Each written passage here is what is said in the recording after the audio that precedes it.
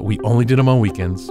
And for the first month, we'd buy 1 pack of bacon, 16 strips. Right. When those 16 donuts were gone, we were out. Wow. And then as time went over. And then Anthony Bourdain came and had one. Then at that point, the big sign came up in the back, never, ever run out of bacon maple bars.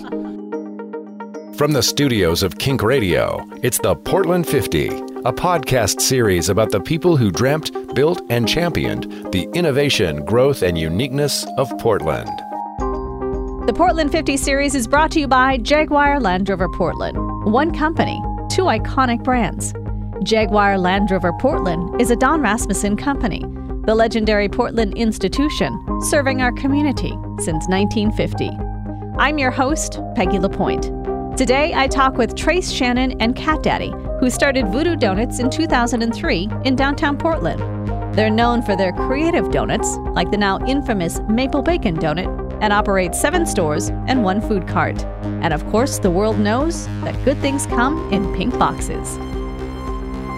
Yep, 1994. I ran against Earl Blumenauer and Vera Katz were the two the big front runners, and I came in 4th out of 13. I did all right. My big thing was, because I was running the X-Ray Cafe then, so it was an all-ages club, and my big thing was like registering kids to vote, because I had a lot of 18 to 19-year-olds and no one had voted. So I was very proud. I think I registered close to 7,000, 8,000 people. Whether they went out and voted was a whole other ball game, but that was kind of one of my platforms. But it was a really interesting time because, I was a business owner. Granted, the X-Ray wasn't like a thriving business, but it was still kind of notorious. And it was really fun and kind of awkward to go into those times where you have to speak for 2 minutes and 3 minutes, forums that you have with all the candidates. And it was really, I was able to say, as a business owner, I feel your pain, or as a business owner, I get this and get that. And as opposed to just holding up a copy of the Bible and the Constitution and just railing at people, which few people did on that race. It did teach me that, and it wasn't a joke. I mean, I wanted to be the mayor, and I had no idea like how much it cost to become the mayor of Portland, Oregon, because I thought a couple of $100,000 and stuff, and they each raised over $1 million in the primaries, and then neither got 50%, so there was a runoff, so then they raised like another $1 million. So I raised like $3,000 and got a fax machine and a New York Dolls bootleg album cover out of the whole thing, and did okay. I thought I think I got a good message out there. But and then I ran for city council 2 years later too, which no one really remembers that. But I don't remember that as much, but I do remember when you ran for mayor. I was living in Northwest Portland, and I think I saw something at Escape from New York Pizza. Yeah, Phil was always a big supporter. Yes. That was my home away from home when I didn't feel like cooking.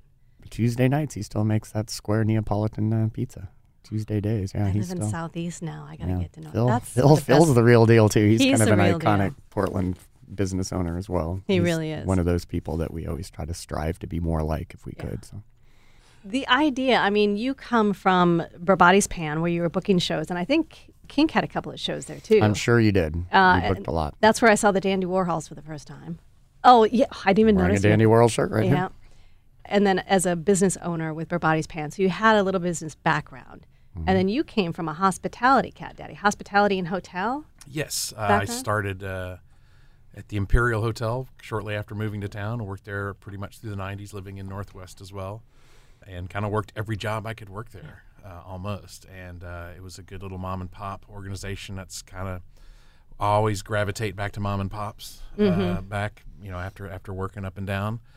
And then when they started moving along and sold off their food and beverage, I became the bar manager at the Heathman for a year. Oh, okay. And then moved over to Atwater's after that for a year or so, all along at that point, knowing that I was going to jump off the ladder and do something. And not knowing that I was looking out the window at the place that I would do it, but I was tired of that big game and wanted to play my own game. I'd said all along that I'd always wanted to do it, and I just finally convinced. First, I had to convince myself to stop talking about it and do it, and then I had to convince this other guy over here for him to come along. And when we shook hands to do it, it was And that we took didn't know what about it was going to be 2 minutes. And there really wasn't a big talk. I mean, I was ready to do something when he approached me, because that was at the time when I was kind of singing for my supper. Then I was in the karaoke from Hell Band and DJing, and that was kind of hit and miss for money and all of that. And so when he came to me about that, I was like, yes, like, let's do something. And at that point, we didn't know what it was going to be. We were still thinking,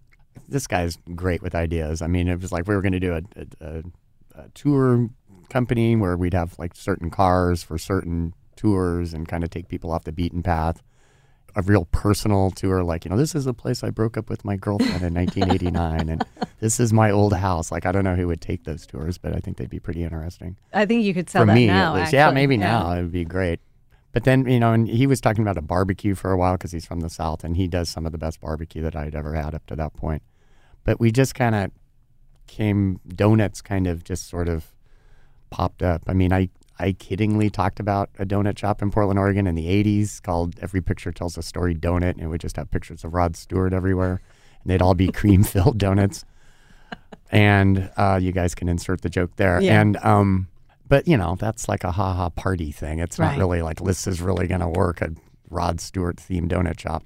It was all about basically spelling the word donut correctly. And then he liked the idea of voodoo barbecue, and it was kind of like voodoo and donut, and let's do a donut shop. And it certainly wasn't. It wasn't. Hey, let's do this business thing. We had for a long time over late night drinks. Oh, we can make $1 million doing this. And we were actively for a long time talking about doing something. Mm-hmm. But it was always all right, last drink, and then we'll talk about it another time. Right. I was at a point where I was done, and he was ready too. And so when we shook hands that day, we started, but what do we do now? Right. And that's where the journey started until ultimately we picked. And that was a donuts couple of years. That was 17 years ago, or probably something like that. So a that would couple have been of in years before. February 2000, and we opened in May of 2003. And so once you landed on the donut idea, which it's taken me, I don't know if it's a Wisconsin thing where I'm from. I always want to spell it DONUTS, which is not right. Those are donuts, not donuts. know. We make them out of They're dough. made of dough, not Exactly. You decided, or you found this donut university, essentially. I mean, you learned how to make donuts. Yes. Some call it a camp, but yeah. Well, I've been in hospitality since 6th grade. I got my Right. first job, and I've always kind of been around that. But out of that, I'd spent 6 months in the line in the back. I mean, I'm a front of the house guy, maybe a kitchen manager, but not a cook. Mm-hmm. And so we had to know we could do it. So when we found our company that was going to sell us product, we told them, look, we're new at this for sure. And if you want us to sell your product good, you should really show us the best way to make it. And that wasn't too much of a problem to them. Like, well, we've got a facility in Seattle. We have a facility in LA. And of course, I haven't been to LA. We'll go to LA. And that was the big thing on the coast. That was their big facility. So we climbed the sucrose tower and climbed the fructose tower and had a lot of fun down there. And we learned how to make donuts in 3 days from these old grizzled veterans. And they laughed. They're like, "Oh, that's a funny idea." Ha ha! They laughed. And then when we came back one more time before we opened for a refresher, because we were still green at it. We'd done it, those 3 days. Well, plus we hadn't built a store yet. We still had to build a store. But we got a little closer and we came down for the refresher. And oh, you're back. That's funny. Ha ha ha! And then as time has progressed and our buying power has gone from barely making the minimum to actually get a delivery to the delivery 3 times a week. No. Now the president of the company is usually there at the gate when we show up to shake hands and stuff. So they've been there for us, and we grew with them. So The idea to be downtown, that was a conscious, purposeful decision. decision. And that's because we knew downtown. Daddy was working at Outwaters at that time, staring downtown. I'm working at Verbati's. And I've been on that block since 1990 in some capacity, from the X-ray to now. I haven't ever moved from that block. And I tell this story. It's funny because when I first moved back to Portland, I had pretty much $8 in my pocket. And I'm coming from the airport, and I took a bus to the Benson Hotel to meet my mother. And not to meet her for the first time, but to meet her there at the Benson.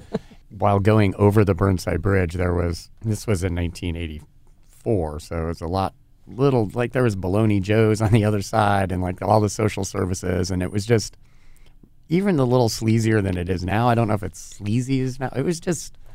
It was gritty. Real gritty. And real, a lot of more Skid Row-y and I just remember thinking, this is a part of Portland I need to avoid.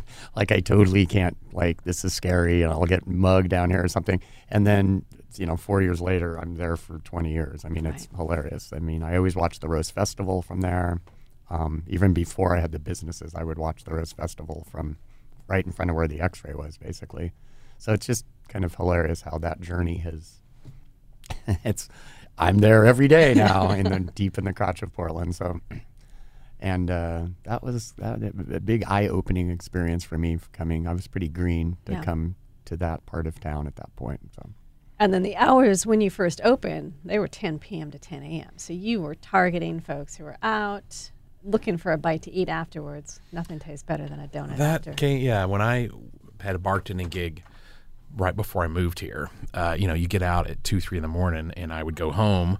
I just want to go home. I'm exhausted. I've been going all day, and I would drive by a donut shop, and no matter how exhausted I was, I'm pulling in the car. Yeah. And that was kind of the impetus, really. People thought it was some crazy marketing thing. It was just silly. It was purely business. We knew that we were in the, which officially is the nightlife district. We just considered it, that's where the bars are for us. There was nothing around there but bodies at that point. And so we knew that we would do good business at night. And we were right on that. That was for the first years. We did 60 to 70% of our business at night, and our business in the morning was just leftover. And then you need to have somebody there to make donuts fresh in the morning because donuts are a morning thing. So from the 10 p.m. to 10 a.m. just made perfect sense as far as business goes. And then slowly you're able to stay open till 11 a.m. or you're able to open by 9 p.m. And as we got better, we were able to sort of increase the hours. And then till Anthony Bourdain came, that's when we went 24/7 basically. That was my next question, when it was 24/7. And that was the big one because that pushed us over. Yeah, he came and we're watching. We did our bit with him. The guy was great. And I knew he was a famous chef, but we were working 18-hour days at that point. So, and he was still new on the scene. So it was just like, who is this guy? And they were just like, do you know who this guy is? And we're just like, it's a, in our exhaustion, we're just like, it's a branding opportunity. That's what it is. So we watched the bit, and the bit's great. It's he loves everything. He's a good guy. Chuck Palahniuk was with him, doing the show, and then they go to cool. He was a cool guy. There was no muss, no fuss. One camera guy who did the sound and the whole deal. But anyway, so they come back from commercial, and we're done. We figure we've done that. Now 15 years later, we've done that show. That kind of show hundreds of times, and it's always a 7-minute bit. Always a 7-minute bit. That's the exact thing that you do. And they come, we still were kind of green on that, but they come back from commercial. We figure our thing was done. And he wakes up and there's a bacon maple bar over his head. And I've got to have another one of these things. And he comes down to the shop. And that's the point where we were still closed on Sundays. That was the one day that we had to try and clean and catch up and sleep. And he screamed to the heavens, "No! I want a bacon maple bar." And that was where we called each other immediately, like, we got to open we got to Sunday. go 24/7. Yeah. And and it was our angst about it wasn't that we didn't need to do it. It was just, how do we? I just figured out how to run 12 hours a day, and I'm exhausted. How are we going to do it? And we pushed through. And it was one of the smartest things to do at the time. We not only doubled our hours, but we doubled our income, our business. Yeah. And that's when help, it went really, too. I mean, at that point, we did have some awesome employees that were able to sort of spell us and help production and things along with compute, Lobster's amazing how many donuts to make on certain days was pretty. He had an algorithm that actually planned everything out while we had wholesale, and that was good. And people then like, why, oh my God, you're open 24 hours, which to me, I mean, a donut shop, I always thought they were open 24 hours. Me too. And they think it's some weird thing, but if you're up all night making product, why not keep the doors open? Not try, if you can, just from a business point of view, if you can pay for the people working at night through the night sales, you've just paid for all your labor for everything you sell in the morning. So, Absolutely. So if our thing was, as long as there's enough people there, just for security, never leave one person there. But if you got enough people there, sell. I mean, at least try and cover expenses. And that first shop was just 750 square feet. So we did have that little takeout window, so we could lock the door and we could sell out the window, which for security purposes and just for good times. But when we actually would close, and so Trace and I would have worked. By then, we were at a solid 18 to 20 hours. It's 3 o'clock in the morning. The bars would cut off. You'd have that little rush at the end, and then you desperately try and close. And I just want to go home. At that point, I had a baby at home, 6 months old and stuff, and then I'm just trying to get out of there. Bam, bam, bam, bam. I know you're in there. Sell me a donut. And she's like, I just want to go home. And then that solved, going 24 hours kind of solved that. It opens up a whole new can of worms too, but a good can of worms to open. A good can of worms. And then you expanded that location. We first moved to Davis. Right. Yeah, we opened our second 2008. one first. 2008. Yep. 5 years to the minute. Was that it we really? opened at Voodoo One. Tom Potter was there. Mayor Potter was part of the parade. We had a marching band. From one to the other. Right. That's right. Hearses. We had a Bake Mark truck, 18-wheel truck. We had Courtney girls. from the Dandy Whirls was in Jim Atwood's convertible. Nice. And we took a scoop of grease from Voodoo One and put it in a casket and put it in our 3-wheel motorcycle that led the parade, and we marched all the way up to 2 and cut a ribbon and deemed it open. And the secret contracts, Tom Potter being an ex-police chief, he put the handcuffs on our goon, young Tom, who had sunglasses on, and he marched with all of our secret papers. Oh, that's hilarious. And there was 1,000 people in that parade, I think. Not really exaggerating. Yeah, it was I think that was an honest 1,000 people. We had police escort. So much we arranged fun. it, and then we were definitely popular, but we were able to finagle it by not taking the main street. We had to cross the Burnside Bridge. We couldn't get around. No. We had to cross a bridge. But then after that, they kind of tucked us over to Cooch and Davis, and we marched up there. And it was super fun. And we cut the ribbon right at the moment and dumped the grease in, and now we had 2 locations. And the rest is history. Yeah, there. Yeah. That's the one I usually go to now because I love parking. That's we like to say that's the shop for locals. That's the one. It really is. And I know people assume that only tourists are downtown, but there's still a true Portlander knows when to go to the downtown shop. Yes. It's not giant line all the time. You get there early in the morning and stuff like that. There's plenty of opportunities to get in there. Summers are hard. That's when we're busy. When we're busy. We can't apologize for being busy. No, we work as hard as we can. For. And if we make them as fast as we can, and if you made them, if you've tried to switch up that way, then you're just selling old stuff. Yeah. And we make donuts 3 times a day. So one of our pet peeves is if people complain about stale donuts because they just aren't. Because maybe there are if you got them from somebody's house that maybe bought them 2 days ago.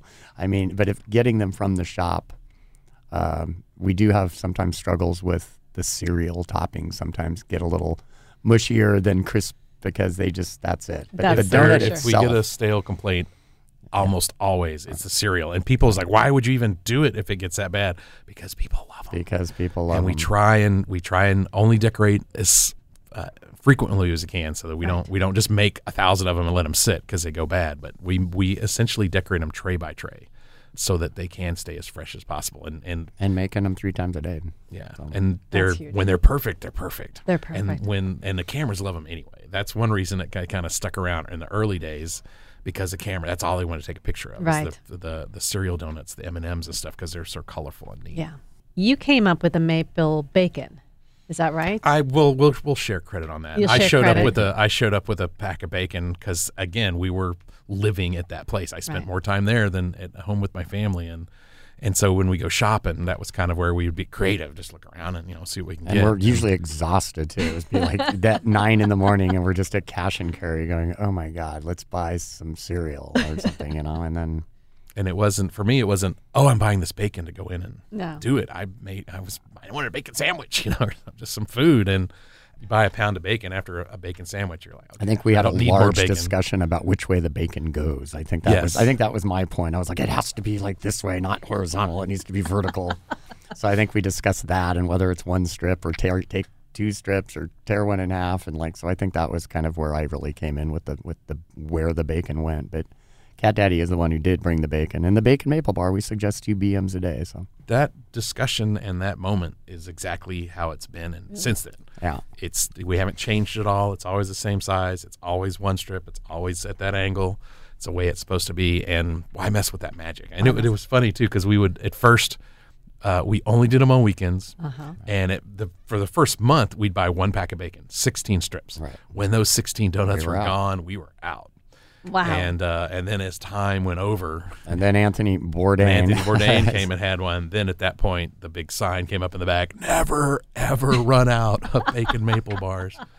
And it's still, pretty much our number 1 donut. I was going to ask, is that the number 1? Yes. That and the Voodoo Doughnut has been coming on strong in some of the other locations, and that's great because that is kind of our namesake and sort of our classic donut that's we're all about, and that sells really well in Denver and at the Universal location. So my sister bought that a couple of years ago. It had a pretzel in the right hip, and then less than a year later she had her hip replaced.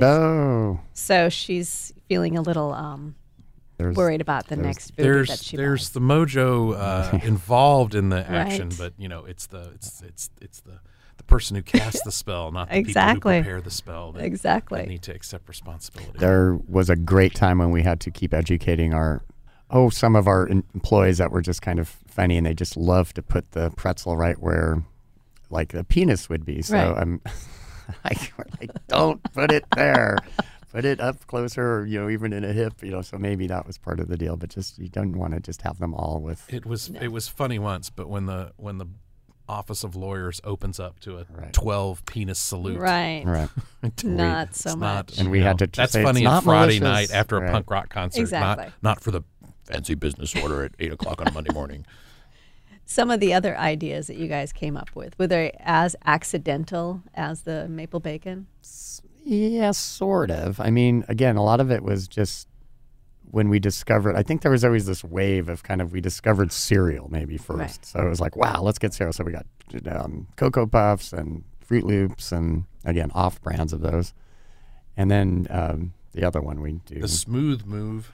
Oh, yeah. That was why not Raisin Bran and prune filling in the Smooth Move? That's funny. That's great. Yeah, but it just didn't sell. That one doesn't sell. And then, they laugh about it, but they don't buy it. We found cereal, so there was that kind of wave. And then shortly after that, we discovered the cotton candy powders. And they come in this perfect little carton that's all really easy to store and everything. So there was pink and grape and just different colors of that. And so there was that wave of we discovered powders. So then Tang Fastics and Neapolitans. Or maybe we found that first and then the cereal. We did Tang I think we and did Tang Neapolitan Fastic first. really fast. Because those were more but those were quick drink mixes. Quick and drink mixes. And then we found the cotton candy came after that. So that was a whole very heady time in Voodoo Doughnut lore when we discovered the powders and the cereals and bacon kind of in there as well. Mm-hmm. But then, experimenting, then we kind of did get, over our skis sometimes, and we're in the produce section looking at lettuces and tomatoes and, I don't know, just you start to get loopy. You start to get a little too many choices is something we've struggled with in the past and, even to this day. A lot, and we even came up with some neat ideas for stuff to make on the spot. Buttermilk wrapped Snickers bar that was deep fried. Delicious, but this was before the line became lore. Right. There wouldn't be a line, and someone would come in and they'd oh, that looks great. I want that. And it'll be 3 minutes. And they're like, no, I want that. It's and we had to fry it in a different fryer too. Yeah, so you had to do separate stuff, and it was just that people wanted stuff immediately. Mm-hmm. So we tried the donut wrapped Monte Cristo too. It's that's exactly what a Monte Cristo is. It's a deep fried sandwich, and use the donut, ham and cheese, and do the whole deal. And it was, you'd hand them out fresh, and people would love them. But then somebody would order one, and it's oh, that'll be 3 to 5 minutes.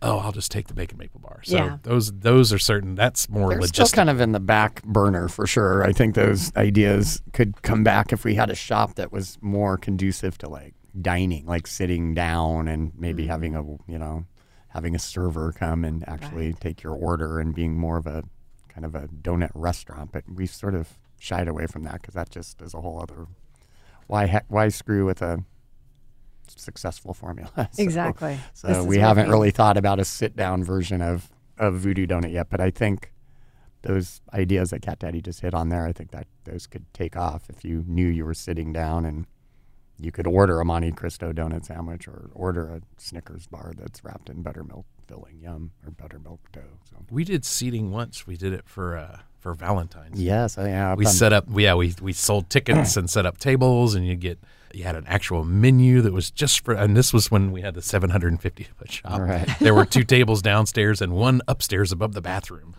It was a silly idea, and we sold the tickets, but it was kind of goofy. we were. I mean, nowadays it'd be like you stop the line for what?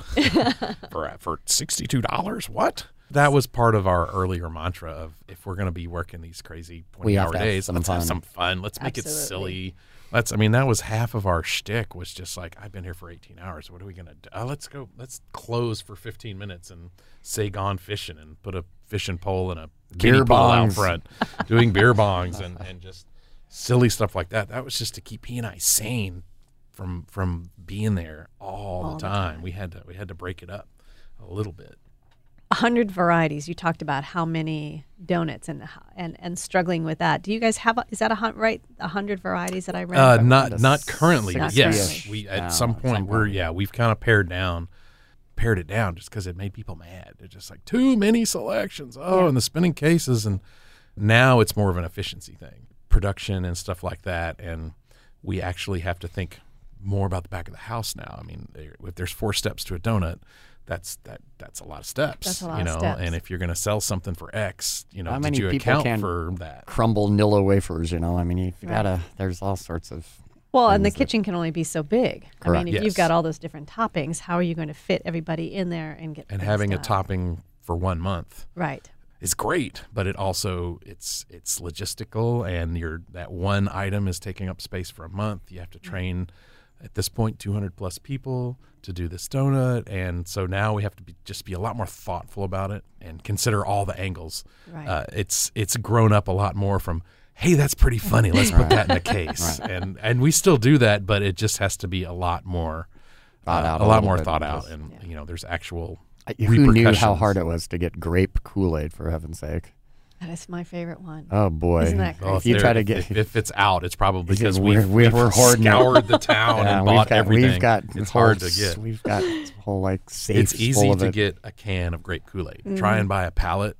For some reason, it's impossible. Yeah, people want to hold on. They want to sell you the can because that's the good markup. And I've tried everything to go straight to Kool-Aid. Like, can we buy a pallet of grape? Just you have to talk to our distributors. Walk through their door and the big Kool-Aid. Hey, Kool-Aid. Yeah, yes, that's exactly. What we need. We're taking this. So you're on the East Coast now. 7th store opening in Orlando. That was a couple months ago. Yeah, May 1st we cut the ribbon. A couple weeks ago. Yeah. They were open must have been exciting. It really was. It was. I mean, that's it's like going to the moon from Oregon. We planted a flag about as far as we possibly could from anywhere from Portland, Oregon, and that's just kind of a follow up from our deal in Hollywood, and it's just a great opportunity. I mean, we are trying to grow, and if Universal, in my mind, if it's half as successful as they think it's going to be, that's a great indicator of if we can make a march across the Mississippi River and start trying to open some stores there. And it's great because we're on the city walk too, so you don't have to pay money to get into the park. So anybody can go. So if you want to go take somebody on a date to the Universal City Walk, you can go to Voodoo Doughnut and not have to pay the money to go into the park, too, which is kind of cool. They've been blown away. So good. I mean, it makes sense. Voodoo is internationally known.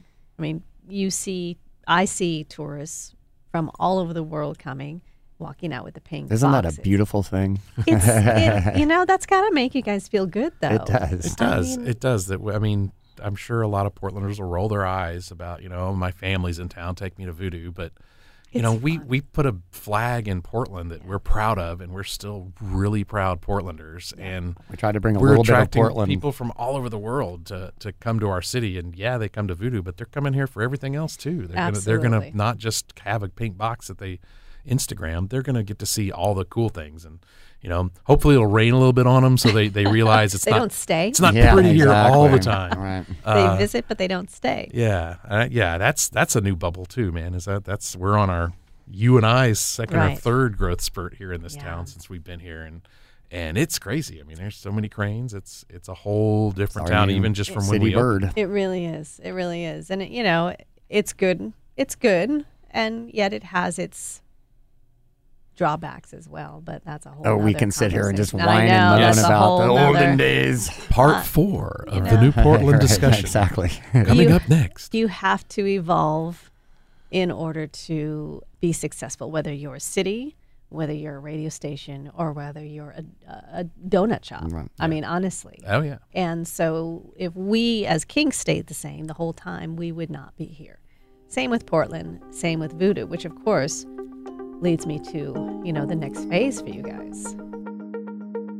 You're listening to King's Portland 50 series. I'll continue my conversation with Trace, Shannon, and Cat Daddy in a moment, but I wanted to thank our sponsor. The Portland 50 series is presented by Jaguar Land Rover Portland. One company, 2 iconic brands. Jaguar Land Rover Portland is a Don Rasmussen company, the legendary Portland institution, serving our community since 1950. Now back to my conversation with Trace, Shannon, and Cat Daddy, who started Voodoo Doughnut in 2003 in downtown Portland. They're known for their creative donuts, like the now infamous Maple Bacon Donut, and operate 7 stores and 1 food cart. And of course, the world knows that good things come in pink boxes. You have a venture capitalist and you have a new CEO, and you said something interesting, Cat Daddy, that I wrote down. You said Chris Schultz is the new CEO. You said he has experience to realize a dream of a culture-driven business. What do you mean by that? Well, that could be twofold. Yeah. Not just the culture of voodoo. Right. We have been an outlier. I mean, Trace and I ran that business not like every other business. Mm-hmm. There's the outside nature of that. Mm-hmm. The odd culture, the kooky nature. I mean, it's hard to put a finger on that and write the book Right. on all of that weird side of the culture. And for Trace and I, a lot of it is the culture of inside the business. Mm-hmm. That as kooky as we were and stuff, we really wanted to bring everybody along with us. It wasn't just about hiring people to do the work for us. It was trying to bring everyone we could along. And it wasn't always perfect that way, but to make sure that in this deal that our people are part of the game plan too. Right. And we really want that culture. We up until Chris, we'd hired 2 people outside the company. Wow. That were more professionals, The accountant Right. and the the HR accountant and the HR person, and everyone else was from inside. And in order to grow, we still want to encourage that, but that's not going to be the only case anymore. Right. In order to do these type of things, we're going to have to. But we still want the opportunity for our people. We've always, we've claimed we're the island of misfit donut toys. As far as our culture, and the fact that we had, when we had 10 people working for us, we were amazed. When we got up to 200, just watching our people develop with us. And yeah, we're Cat Date and Trace, and we're growing and we're doing all this crazy stuff. But the people working for us got settled. They got They had married. houses. They bought houses. They Kids. had kids and stuff. And that's because they found a home with us that they Right. could do stuff with. And we some of want our to- people have been with us 10, 11 years now. Yeah, and no more. no situation is perfect like that. No. And that's changing too, but it should change for the better, and that Right. they should still be able to grow with us through this thing. And there'll be a lot more new opportunity for them because, as we've said, oh yes, there's lots of opportunity. Trace and I managed to open 5 of these things solo, and so that opportunity wasn't as fast as probably our mouths were speaking. And as we gear up for this growth spurt, we are going to be able to offer that opportunity to them. But you want to grow smart. Yes. And Yes. You've got business background, and you've grown this business to, as we mentioned, international recognition. But at some point, if you want to keep growing, having those outside people. And Chris Schultz, he comes from Mod Pizza and Starbucks. So he's worked with those types of businesses that have started off small, but then start to get bigger and bigger. And I think some old Portland mentality is sort of talking to the Widmer brothers about this, snub their noses at success, but success is okay and success is good, and you're employing people and they're growing with you. And so, yes, I mean, is that also kind of a Portland thing to? And that's what we were talking about. Once, I mean, geez, we're dragging an old Portlandia sketch through the mud, Right. but the it's over thing, Right. Is that actually? I mean, we felt it a little bit too. That whole mantra of thing, and yeah, I see that. And that's also the target on your back. Absolutely. The bigger you get, the bigger the target is, and the bigger you get, more somebody wants to take you down. And they begrudge you for that, but at the end of the day, why? Because that's the big question. That's the big question. Because it's cool, or because you really feel that way. Right. And it's nice to be able to celebrate the successes of the Widmer brothers, of the Voodoo Doughnuts, of the Salt and Straws, of these people who started these businesses from nothing and built it up. Literally. Yeah, literally nothing. Right. And that's what doing this podcast, I've spoken to so many people who started at ground zero and worked their way up to become such an integral part of Portland. And it's neat to hear the stories. It's neat to celebrate the successes. And so, fantastic. You bring in these people so that you can grow, so that you can employ more people. And we have done it in a very gritty area of town, and we haven't, and we're non-apologetic about that. Yeah. I mean, that's how we started. That's still who we are. We're still there. I mean, we haven't gone anywhere. We're not going anywhere. And we've been there through many changes in the 15 years of just that area. And I can go on and on about that. I already have, but it's just fascinating to see like what sort of people are down there on a, Friday afternoon or Monday morning or Saturday night now. And it's not just a bunch of Skid Row people selling you Chiva, Coca, kind of thing going on. It's, an internationally bazaar of people now. And people taking pictures of the boxes and the sign and the line and the whole deal. And, we work the line every day, and people are from all over the world. And there are people from Portland there still. And we, of course, started out to have success, and this is going to be great and it's going to be busy. But we didn't start out to let's make this the top tourist attraction in Portland, Oregon. And with that happening, I mean, that's just awesome. I mean, it's great for us, obviously, for business. It's great for the tourists, hopefully, who are coming. And it's obviously awesome for the city and the neighbors around there and the whole deal, that a simple donut shop with these iconic pink boxes can be such a splash in Portland, Oregon.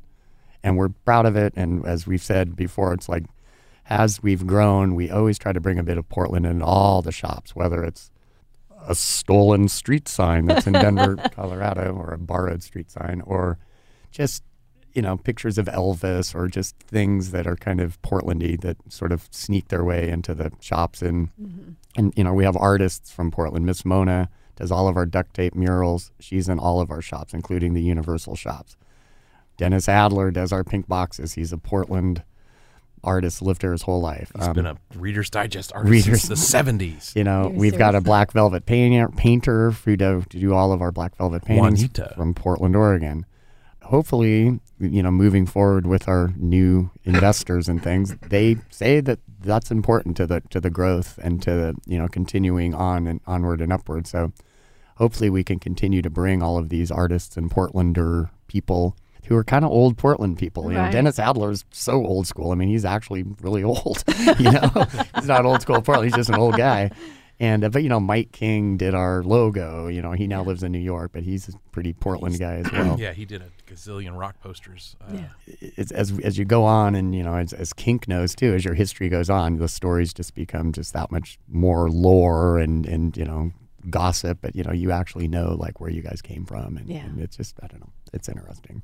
I noticed something else that you guys do. Every month you have a specialty donut, and you then give proceeds to different organizations. It's Project Lemonade for the month of May, but you've done Dining Out for Life this year, Portland Gay Men's Choir, United Cerebral Palsy, and Bark for Mount Hood. How do you decide who gets to be the beneficiary? That's a great question. We've had this program for a couple of years, and we figured the day we opened was the day we understood that we can give back, because that was the first day. It's like, well, what are you doing with your leftovers? Yeah. And that just started our philosophy of, trying to give back. And the donut of the month is great for so many reasons. First, we get to help somebody out. Mm-hmm. The second is, since we have pulled back on so many donuts, the one reason people love to work for us is they want to be creative. So that does give our donutiers an opportunity to create a donut. So essentially, we just get so many requests that we kind of narrow them down and pick one and try and work with the people, and they get some talk. They talk about the donut. There's certain ones where we have just kind of taken over a donut that we've had and do it. But then with certain ones like Project Lemonade, that's a no-brainer. That's got to be some sort of lemon donut. And so we kind of work around the theme of their charity to come up with something. The one where I think we're both super proud of is the one in Eugene where we helped keep the Ken Kesey papers in the University of Oregon's library as opposed to going to Texas or to California. And they approached us, and I think they thought we were going to write them some check for millions of dollars. And we're like, no, we can't quite do that. But, we just have a tiny shop in Eugene. They approached us, and so we kind of came up with this donut, the easy peasy lemon Kesey. Nice.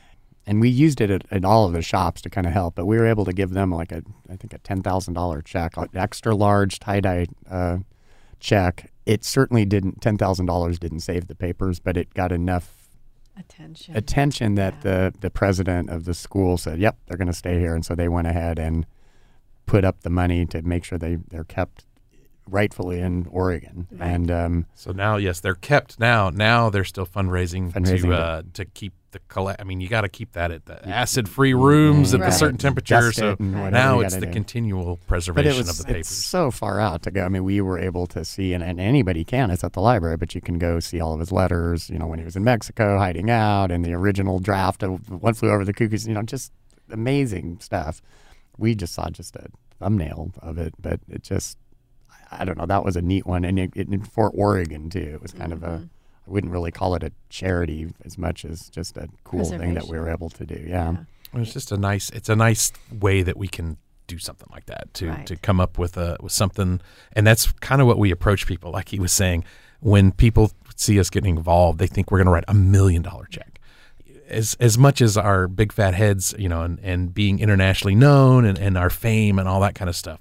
We're still, at this point, a donut chain with 7 locations. So $1 million checks just ain't going to happen. But we try to explain to them, it's like, well, we're going to give you a little check, but hopefully we're going to triple that in publicity. Right. By getting the name out a little more and, borrowing off our cool factor and stuff. And Voodoo has a whole lot of followers on all of those social media avenues. So. Absolutely. What are the organizations that are near and dear to your hearts? Open Hearts, Open Minds is one that we've worked with for a really long time. It's a prison dialogue group. I like the Pongo Fund a lot. We did something for them. I'm a big fan of animals, as we all are, I hope. And the Pongo Fund, I think, doing great work. And I was pleased to help. Project Lemonade's a friend of ours, Lindsay's just awesome. I don't know if you know Lindsay, but she's one of the directors of Project Lemonade. And you get her involved in a project, and you're involved. What they do, too, is fantastic. A lot of people out there need help and need money and need things for all sorts of reasons. But so it is it's hard to sometimes make choices. But I think anytime you talk about animals, autism, and kids and animals, kids and animals, and throw a ball at something else. Women's rights, reproductive rights. We've done a lot of help with Planned Parenthood over the time too. Nice. We stick with the good ones. You mentioned all the followers on social media. You don't do any advertising. You're all word of mouth. That's a pretty cool way to build a business.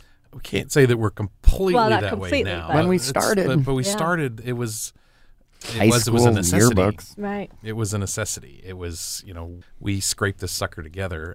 But we were also, Trace more so than I, public people and on stage a lot. Yeah. He was in all the bands, and even if he wasn't in a band, before that you were done with Rabati, so you probably weren't up there talking at Rabati's between acts. But then, and I was announcing wrestling and doing bar game shows and stuff. But there is that whole, when you need advertising, you can't afford it, and when you can afford it, you don't need it. You know? And that's kind of what happened to us. I mean, when we could afford it, it was like $40 to the Grant High School yearbook thing at the end of the year. I mean, we really did kind of do some funny advertising that way.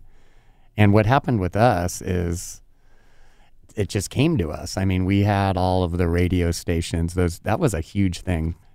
All like the drive, the Hal and Charlie, I'm totally dating myself there, Denver, but the morning jocks, there was a joke that went out on the AP, which I kept thinking was a ticker tape thing, but I don't think it is anymore. Not anymore. But I was just like, tick, tick, tick, tick, in this thing, and we made this caffeinated donut. And then Jay Leno mentioned, there's a donut shop in Portland, Oregon that, you can have a heart attack and eat it. Some joke that Jay Leno made. which then went out on the AP, which then there was The a Wire. time, The Wire. And it just went out, and that's when we were working 18 hours and all of that, and this was early on in the day, and then we were just bombarded by requests to be interviewed by these guys, but it would be on the East Coast, so they would call us at 3 a.m. our time. You know, are you guys apologizing? Yeah, I'm sorry, but this is 3. I was like, we're working graveyard, Yeah. dude. We're there, no problem. But there was a time for about a month where, I just remember, because Cat Daddy and I, when we split up, I'm always like, what do we got going? I still do it today. What do we got going tomorrow? What do we got going tomorrow? And we just kind of, sync our calendars up. And it's like, I'll take Buffalo, Orlando, Cleveland, and you take New York and LA and Seattle or whatever these towns were. And I always wonder, there was a lot of them. I'd say 30 interviews, maybe more. What happened to all those people that listened in Buffalo? Did they ever come to Portland and come to Voodoo because they heard and that was first 3 months. Yeah, it was like that was early on. That was so, and that was non-paid advertising, Right. obviously. And I got hung up on a couple because we were tired, and so I would say cock and balls, and then forget that we're on a radio or station. 2 minutes in on one of them, I realized that I was on a very, very right-leaning thing, and then he was just really, really starting to grill me for things, and so that was where I kind of got a little short and stuff. But it was ultimately at that point, all press is good press. I'd love to hear some of those old things because I'd be sitting at that terrible Mexican restaurant there, Javier's, at 6 a.m. giving interviews at this corner table because I just had to give 6 interviews before I went to bed. God, I wonder how those all what happened to all of those? They just are kind of out there, and those morning jocks are all I can't do it. I'm at Kink Radio here. You guys have some pretty good ones now in the morning, but they're so fired up, and we're like, we've been working all night, but we can turn it on when we need to. So combine that with just our product is easy to talk about. So and it's fun. Once we could start making them, we were walking around with them too. They're cheap. And they're we like would- boxes we of would- flowers. Yeah, people, you walk in with bouquet of that flowers. box and people smile. Absolutely. Just like flowers. Anywhere we went. Yeah. Today it still bites us in the ass every night.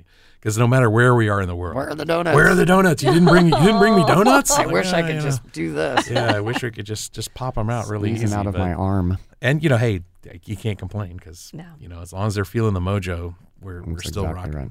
Next steps. You've got the 7 stores. 7.5. Don't 7 forget and about the cart out Our there. big cart at Cart The Landing. little half Forgot pint. about the cart. 7.5. You've brought on a new CEO. There's got to be discussions on how you want to grow it. I'm guessing you two want to be pretty methodical about it. What are you thinking? Share it with me, please. Yeah, that's What a are good we question. thinking? Well, we're also being secretive too because corporate know. secrets and stuff. But Exactly. I think right now we're focusing on the model we want to jump. And sort of fine tuning and stuff. And markets that were maybe, we are very popular in Denver, and I bet we could maybe put another one in Denver, maybe. And we have one in Austin, and it's kind of all by its little self over there. So maybe something that can support Austin, whether it's in Houston or San Antonio or Dallas or something like that.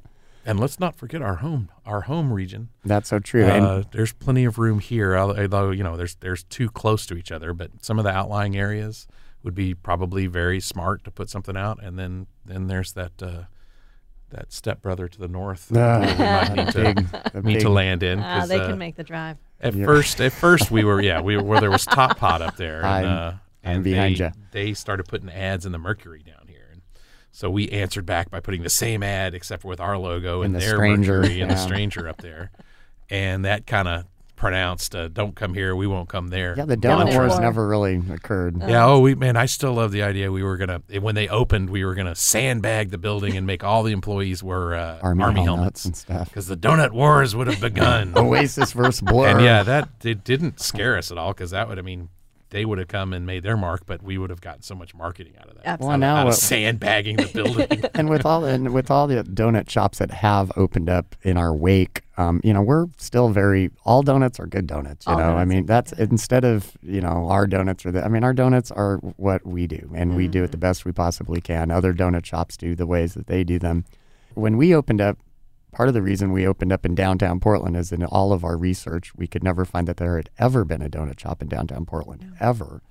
And so we, I think, are the first donut shop ever in downtown Portland. And now there's 6 of them in downtown Portland, maybe. I mean, there's a Coco's, and there's a Blue Star, and there's maybe a couple of Coco's, and there's, I guess, across the river, there's Double D. But yeah, there's donut shops everywhere now, just local donut shops, let alone coming down from Seattle. So, and we're just happy to celebrate donuts and celebrate our donuts as opposed to going out and telling everybody else about other people's donuts. We're just here to run our little circus, and hopefully you come and have some fun with us and enjoy our product and go away with a smile on your face. Well, I heard you both say different times, different interviews, that it's the best job ever. You still feel that way 15 years later? Yeah, That's it definitely has different challenges, but I would still say it's the best job ever. I mean, again, I haven't had a job really for this long ever, I think. So I've worked in theaters for over a decade growing up, but that was different theaters. This is the first, the longest job I've ever had with one specific journey. And Cat Daddy and I mean, it's one of those things that I think all books say don't go into business with, your family or your friends. We would support that. And I would still say that, but he and I have, I think we're better friends than we were, even when we were pretty great friends when we started. And it wasn't like that was even a question. But I mean, even now, we're better friends now, and we still disagree on things, but we never fight. And if we do fight about something, it's just to get to the other side and and we play devil's advocate back and forth. That's how we could really retire, is actually try to make 300 pages of how that works. Yeah. Exactly. Going into business with someone. How do you make that work? It's the hardest marriage you're ever going to have. Mm-hmm. Probably, could be even harder than your real marriage. And he and I figured it out. And I think a lot of the ways is we do have different angles of looking at it, but we also have the sensibility to talk about it and discuss it. Right. When we bicker, we're not bickering at each other. We're bickering to get to a point. Right. That's a good marriage. And to get an answer as opposed to I have to be right or you have to be right. It's the situation needs to be right, and that's our ultimate goal, is to make the situation right. And for me, it took a little. I mean, it wasn't hard because I just love Cat Daddy so much. But to defer sometimes, it wasn't really in my nature. And some of my other projects, I like to be the top dog sometimes. But sometimes you got to listen and just realize, like, Cat Daddy, I think he's probably right about this one. And a lot of things. I mean, we take credit for this or that or something, but I think it's just how to be able to work together and, again, get to the proper point at the end of the day. So, and that does get more challenging as you get bigger and you get that target on your back and things. So that is definitely something that we've talked about. And I just need to say too, we are part of the advertising. I love how we get donuts like to bands. That's like the greatest thing, because partially we have this rock and roll background. I mean, me a little more, but Cat Daddy certainly likes rock and roll music and likes getting backstage as much as the next guy. And it's just been a great way to spread the brand too, because if, the Chris Novacek, I can never say his name, puts a sticker on his bass guitar or something, that just spreads the word, and people, Fleetwood Mac demands donuts when they're in town, and Pink just, they hired the Pink van to be at the deal, and the Kiss guys and all that kind of stuff, and just Katy Perry said, "I love Voodoo Doughnut. I want to move to Portland." Adele mentioned it. Yeah, Weird Al Yankovic. I mean, it's just crazy, and and that for us too. I love music, so it's so cool that we're able to just get these, for really. Not much money or, not much advertising to just get something. And if we can make like a special donut for them, who knows what John McVie thinks of Voodoo Doughnut, but from what I understand, he really likes Voodoo Doughnut. So it's organic too, very organic. Yeah, I mean, which is what we like. That's our style. That's what built us. It still works. Mm-hmm. It's a bigger game now, so there's other things needed in there. But that's at the heart of Trace and I's marketing is organic stuff like that. There was one other thing that I really love, and those are the specialty donuts. You talked earlier about your artisans making these donuts and coming up with really creative things. The Prince one, when he passed away, they're just incredible. That was huge, and I think with that one you did make a lot to sell. Some of them are just sort of one-offs, like when Margot Kidder passed away, and then there was one for Barbara Bush and Stephen Hawking and Avicii. Do you want to explain the tribute donuts? Yeah. Yes. How'd Well, that come about? First tribute donut we did it was a while back. I was still working, of course. I'm being from Memphis, Tennessee. I'm a big Star fan, and Alex Chilton had passed away. I was alone at work. I was sad when I'm here. I'd seen this guy play 50 times. Not as big. I never saw him as Big Star, but saw him as Alex Chilton, just playing at my local pub growing up and stuff. And it made me sad. So I'm like, I'm going to do something. So all I did was I made a Star donut and wrote Big Star on it and put a placard in there that said R.I.P. Alex Chilton. And I had an electric candle Yeah. I put on the plate and I set it in the case. And that's we're going to play Alex Chilton and we're going to feel sad because Alex Chilton died. And that kind of was the inspiration to what we should do a tribute donut. If you look at the Big Star donut compared to the Pinks and the Prince and all that, we have some there's no way artists. I could, we put the swirl and the squiggle on the donut because that's the thing we could actually do that didn't look too bad. But the people working for us now have been able to just take it over the top. Yeah. There's so many different styles and stuff. With the Prince donut, that's passion. Right. That isn't us calling and saying so-and-so passed away, and they're like, who? It's like, look them up on the internet. You need to do this tribute. Okay, and they do it because they actually, that's also a perk too, because you actually get to create some art. But when there's passion in it, like with David Bowie or Prince, Tom Petty and stuff like those. I mean, with Bowie, I think we're like, we want 6 of them. I want as many as you can do of high quality. And we don't sell those donuts. So they are just tribute donuts that we put in the case. Yeah. And they go around for the day, and we Instagram them or whatever we do. And then they go away. We don't sell them and stuff. And the Prince donut The Prince one, was a bit of a controversy because I made the call. I was like, oh my, again, passion. It was just like, Prince died. We got to make some purple donuts and let's just charge $1. So we did that. And that was a mistake because we, number one, ran out. So people were waiting in line because people were buying 20 of them, and we can't. So then it became a limit and just became this big thing, and people were mad because they couldn't get the Prince donut. And then, on the other hand, we're getting all of this blowback from that we were profiting off of his death. Yeah. So every bar in the world was selling purple rain martinis. Whatever. Right. So I got really a little miffed about that, but we ended up giving pretty much we were able to track how many we sold, and we gave all of those sales to Ethos Music just out of the blue, and I bet Prince would have enjoyed that. But Absolutely. Voodoo did not profit off Prince's death. And that was something where it is funny where you just really realize you can't keep everybody happy. And then we had to kind of quit calling them tribute donuts because like when Fidel Castro died, we called it a tribute donut, and there's a lot of people out there who don't like Fidel Castro. And for us, it was like, Fidel Castro died. We're going to make a donut. He's pretty, he's a good guy It wasn't us celebrating or a bad guy. Fidel Castro. It was, kind of the impetus behind it as we thought about it more was it was like a social media post. You found out that the celebrity passed away because you saw it at our shop or on our Instagram.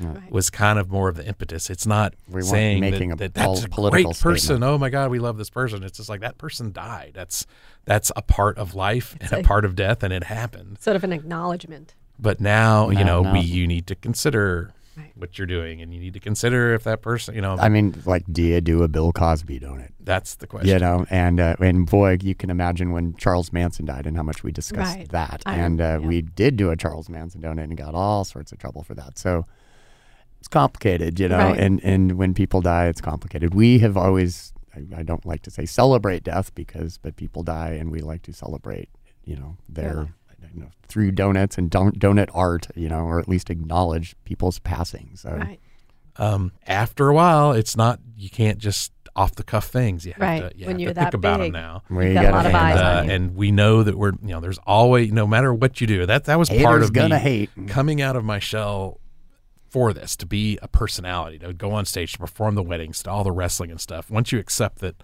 that there's always one person out there. You should always expect one person out there that just will look you in the eye and say you suck, no matter what. And that's okay. Everybody's got their form of opinion, but you have to accept that. Mm-hmm. People who can't accept that, it's going to be very hard in life because no matter what you do, when you're at your best moment, happiest in the world, someone's going to throw a tomato at your face. I just can't accept that, Cat Daddy. I just can't accept that. It's too hard. Rough, it's but too you hard. you always got to look out for the tomato. It's coming from some angle.